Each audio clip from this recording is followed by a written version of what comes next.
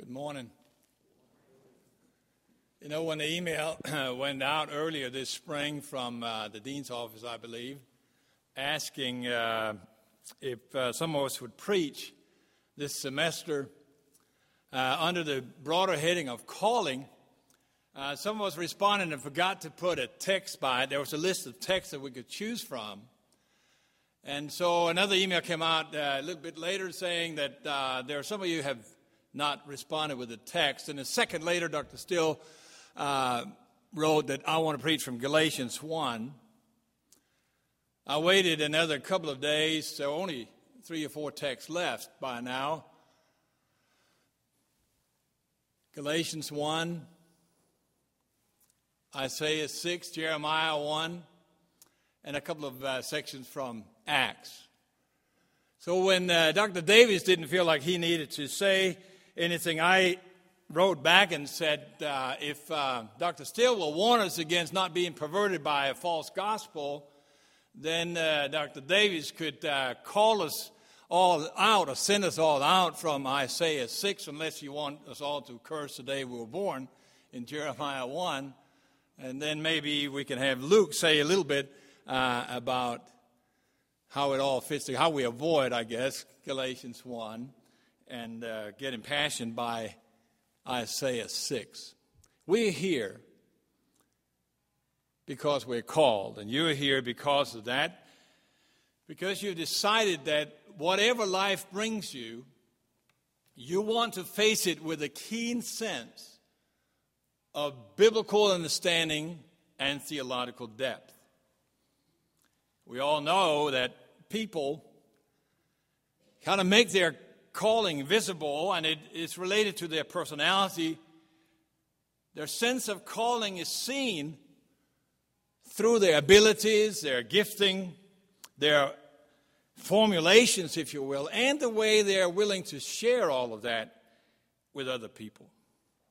And so life is a constant balancing act. That's why I chose to read these texts from Luke.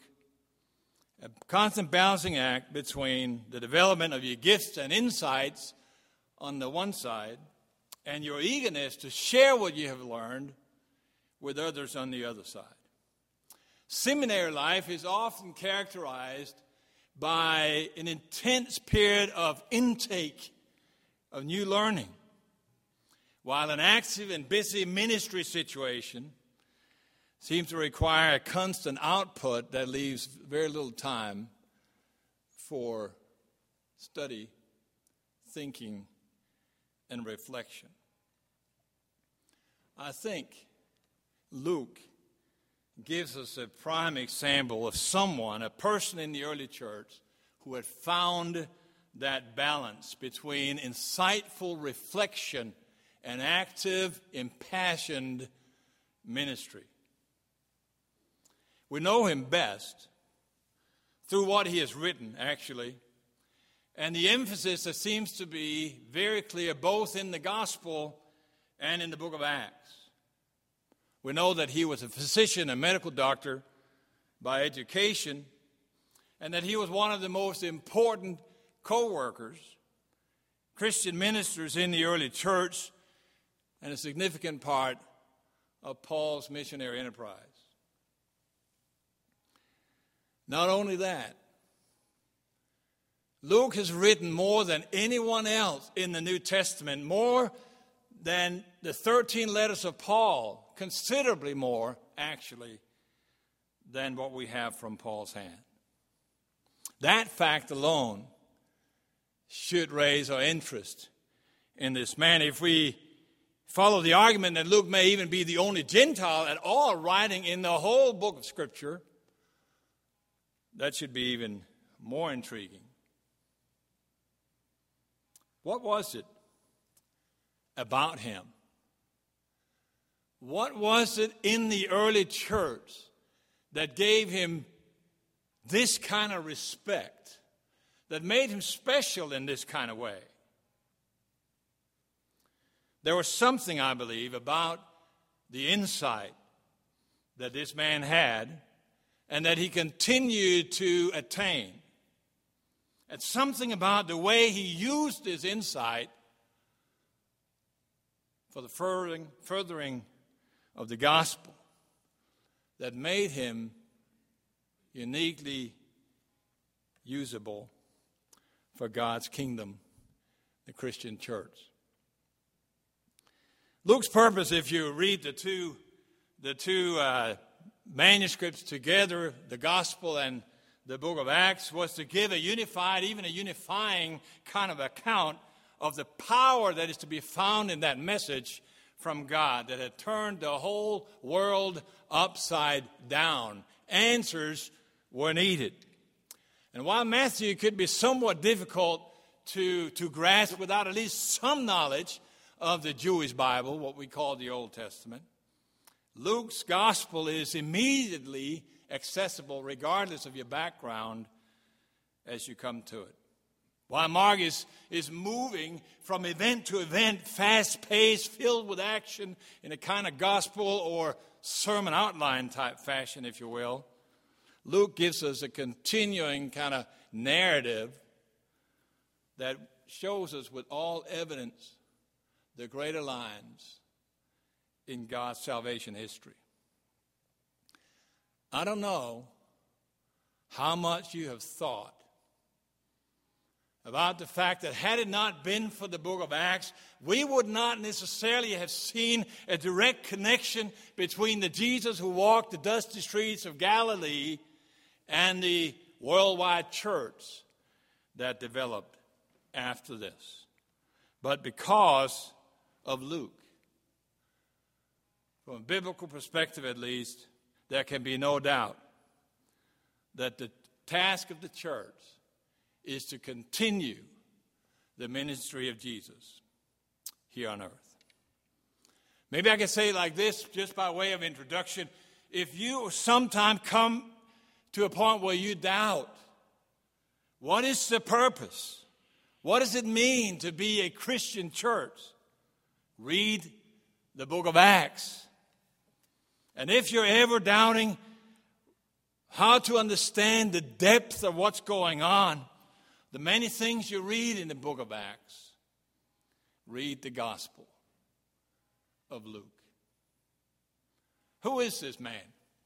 We call him Luke. He's actually only mentioned 3 times in the New Testament by name.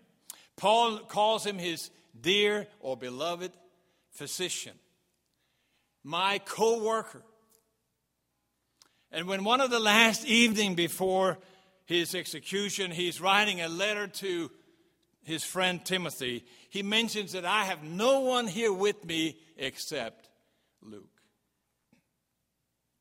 What we find here is this wonderful picture of 2 people filled with love for the world in which they have been set to serve, filled with ambition for what God can do through them if they are willing to follow His will regardless, filled with experience from a tumultuous life in very difficult situation in the mission field, if you will, filled with insight into God's Word and His will through constant conversation, faithful studies, and unceasing prayers. Side by side, friends, they have fought from town to town. They have both given up lucrative careers in order to follow their Lord and Master. Both were clever, sharp, highly educated, highly gifted. None has, like those 2, impacted the way even you and I, these many years later, in a different world, in a different continent, the way we think what it means when we read about Jesus and God's action and work through Him. And here they are. Here they are, 2 friends sitting just a few days or a few weeks before one of them are going to be executed. One is dictating, the other is writing. I want you to listen to what they're saying here. I'm already being poured out. like a drink offering, and the time has come for my departure. I've fought the good fight. I've finished the race. I've kept the faith. And then a little later, like his voice is almost cracking, he said, at my first defense, no one came to my support, but everyone deserted me. May it not be held against them, but the Lord stood at my side and gave me strength, so that through me the message might be fully proclaimed, so that all the Gentiles might hear it. You can only imagine what these two friends were sharing at that time. In their prayers, these last hours before one of them would be executed, and they sat and said, we need to write more encouragement to these churches, to let them know. Even through Timothy, let us write Timothy. At the last moments of their breath, if you will, they were focused on sharing encouragement and insight through Timothy to these churches. It was not about them. Their worries does not seem to be about their own fate. Their worries were for those who now had to be strong enough to continue the ministry without the encouragement, without the prayers and intercession, without the guidance of these. It's a strange thing, isn't it, with this balance. Insightful understanding of what the gospel is all about, what it means to be a human being and a Christian in this world that's so full of the opposite. I had the weirdest kind of conversation once. Can I move? I can sit here. I had the weirdest kind of conversation once with a very active churchman, my lead deacon in the church that served overseas. And we're walking along the beach and just sharing, talking about this, that, and everything, and also about the mission in our churches, what was going on all over Scandinavia and Northern Europe, and just sharing this and that. And I know his son, that he had kind of been struggling with this. Should I become a full-time minister? Is God calling me for this? And so naturally I asked him about it, and his response just about knocked me dead. It just moved me. I can't say that. That means something else nowadays. Just blew my mind. Here's what he said. I hope nothing will ever come of this.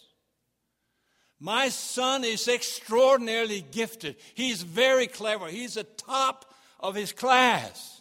It would be such a waste if he was just going to use all of that just in ministry.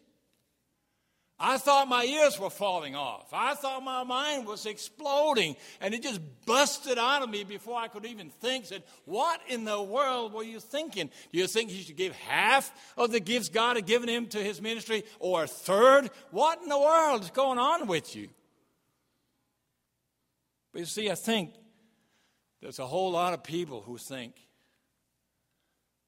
that the Lord especially calls those who can't think of anything else to do.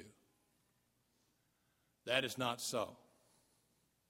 The example we find with Luke is an example of someone who was at the very front of the line when gifts were handed out, when brain power was handed out, when abilities were handed out. So the question that faces us is, how are we surrendering? What about our passion? All the gifts God has given us. Luke was uniquely usable because he gave not half, not most, not his free time, but his all.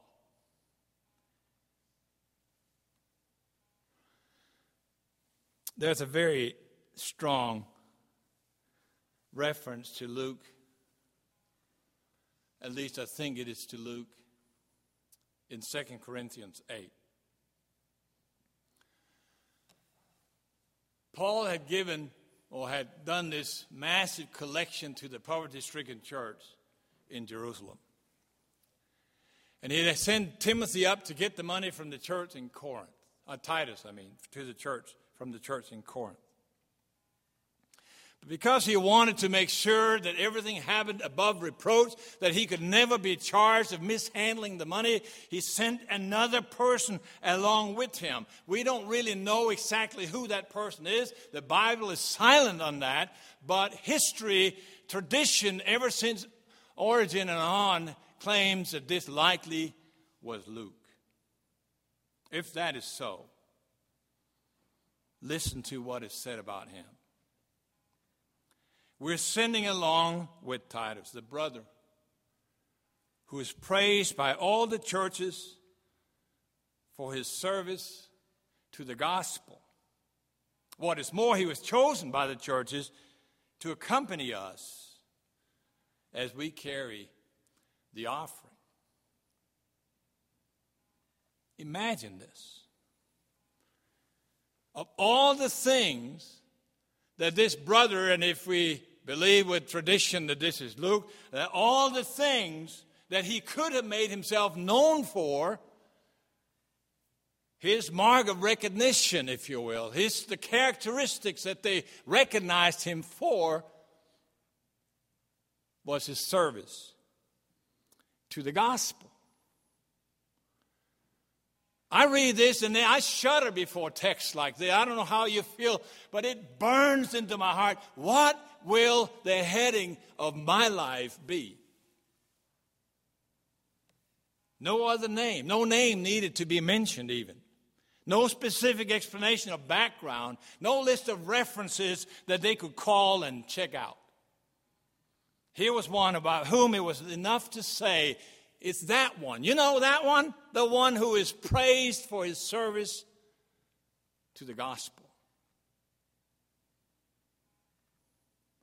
I shudder before text. It does something to us when we hear this, when we know that there's a sense of calling on our lives.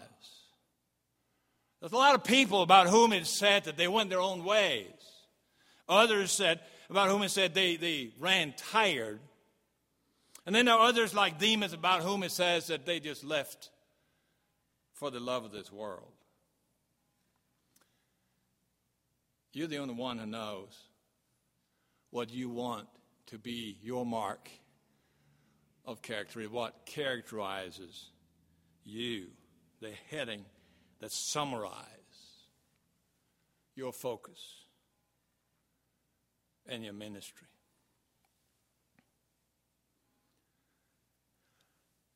I know that my dream for Truett and for everyone who studies in this place, myself included,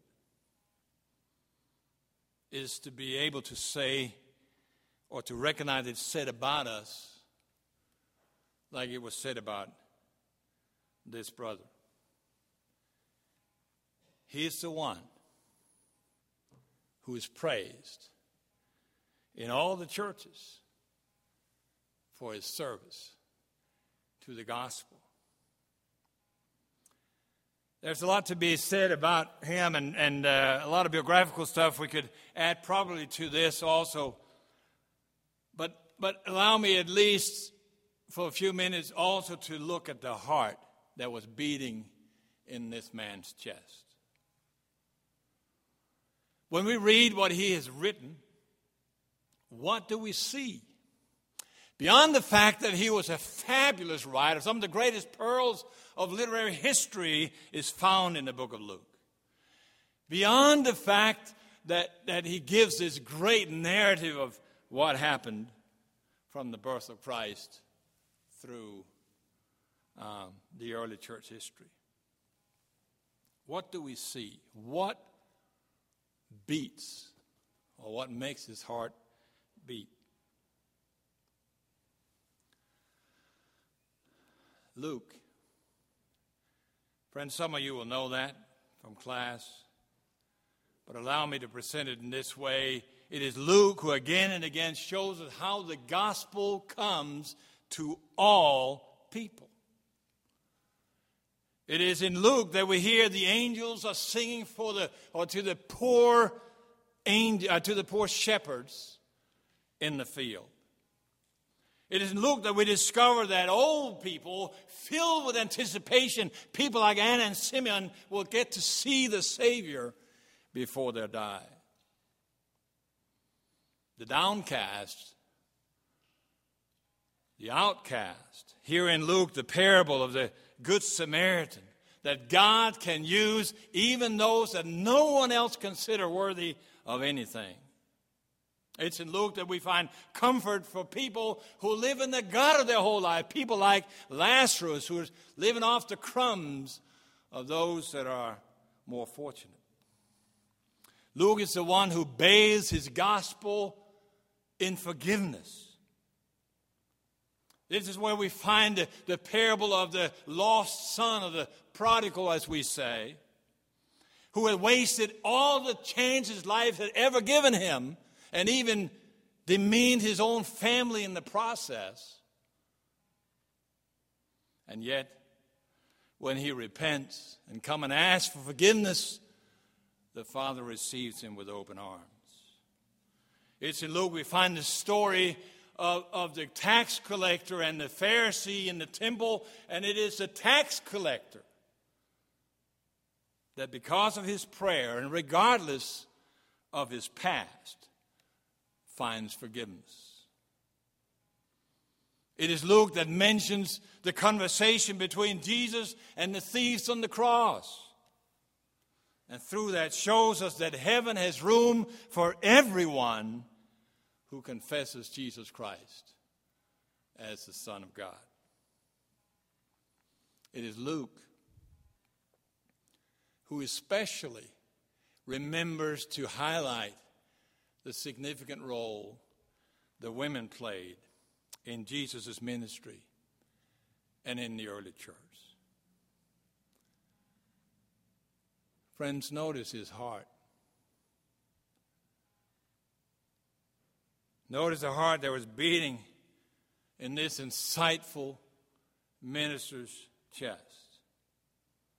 Here was a heart that had discovered that even the least and the least significant of all people had tremendous value in the eyes of God.